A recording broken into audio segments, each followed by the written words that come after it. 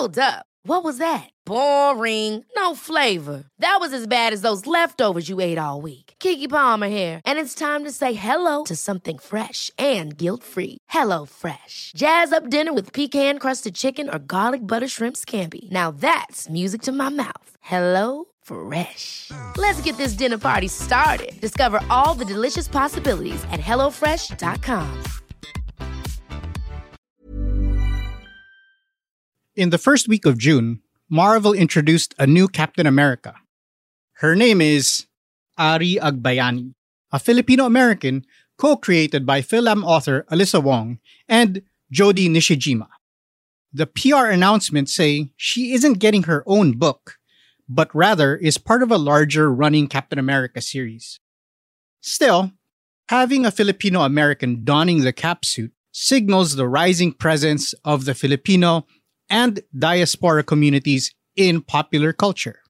The character's announcement coincides with the launch of Trece on Netflix, which looks to be the first local comics title to create a global impact on streaming platforms. I'm Carl Javier, Puma Podcast, and in today's Teka Break, we will be examining the Filipino identity. We'll be talking to Hugo-nominated and award-winning author Vida Cruz about the interesting intersectionalities that our experiences have created and the Filipino-American identity presented in pop culture. I was on Twitter, and then I started seeing some subtweets about si Ari Agbayani. And when I asked for an explanation from my Filipino friends who are based in the Philippines, it was generally tinged with outrage at her name. And my gut reaction was, huh?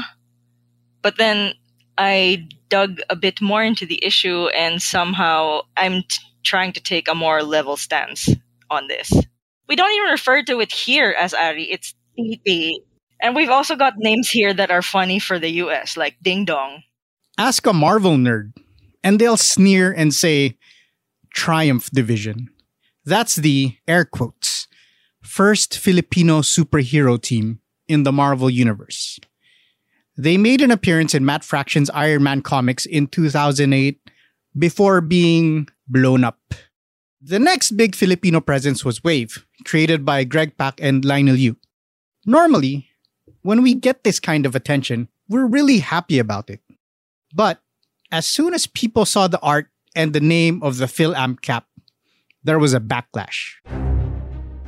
Sure, Ari Agbayani does kind of sound like a joke name, but Vida says there's more to this. Ari Agbayani opens up a conversation between Filipino identity and Fil-Am identity. I do think that as a Filipino, we would feel weird about seeing the American flag on a Filipino character.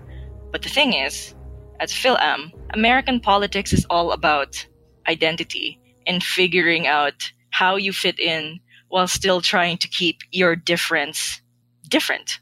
And I think for Fil-Ams, this is an acceptable way to present such a character because it finally acknowledges visually that they are part of American society and that they contribute to American society because that is where they live geographically.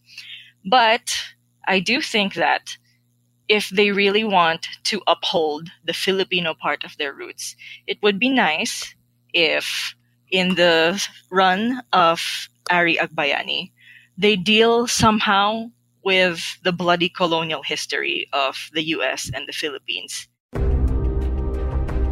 The Filipino and Fil-Am identity debate has been going on for years. It has raised questions of what it truly means to be Filipino, or what can be considered as authentic Filipino culture. And although this comic book character debacle appears shallow to some, the arguments run deep. We here in the motherland need to try and understand what baseline Fil-Ams are coming from when they weigh in on issues like this.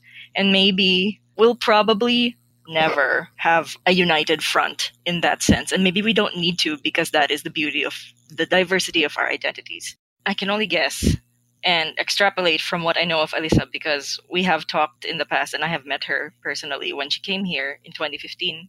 I've also read some of her short stories, including an essay of hers in Queer People Destroy Science Fiction, which is an anthology that I highly recommend. And in her essay, she describes campus harassment that was done unto her. And so, in some ways, I feel like part of her is Ari Agbayani dealing with this campus harassment. And I'm thinking what I know of her body of work is Ari Agbayani exists because she is trying to navigate American identity politics while being half Filipino. Whether you oppose the name Ari Agbayani or you are uneasy about the idea of a Filipino comic book character wearing the red, white, and blue, the Fil-Am Captain America comes at the peak of Asian hate crimes in America. And for a Fil-Am trying to draw some reassurance or comfort abroad, perhaps Ari is just the character to do that. When writers try to assert their identities by putting together anthologies and coming up with comic characters who are of Asian descent, it is to show not only people of other races that they are human too, but also to show other people of Asian races solidarity. They're not alone, and there is some light in a world full of hate.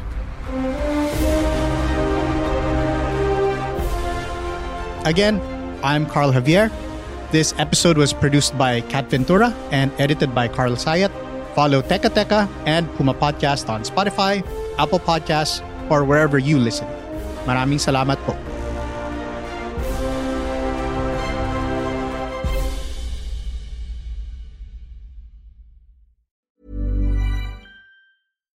Hi, I'm Daniel, founder of Pretty Litter. Cats and cat owners deserve better than any old-fashioned litter. That's why I teamed up with scientists and veterinarians to create Pretty Litter. Its innovative crystal formula has superior odor control and weighs up to 80% less than clay litter. Pretty Litter even monitors health by changing colors to help detect early signs of potential illness. It's the world's smartest kitty litter. Go to prettylitter.com and use code ACAST for 20% off your first order and a free cat toy. Terms and conditions apply. See site for details.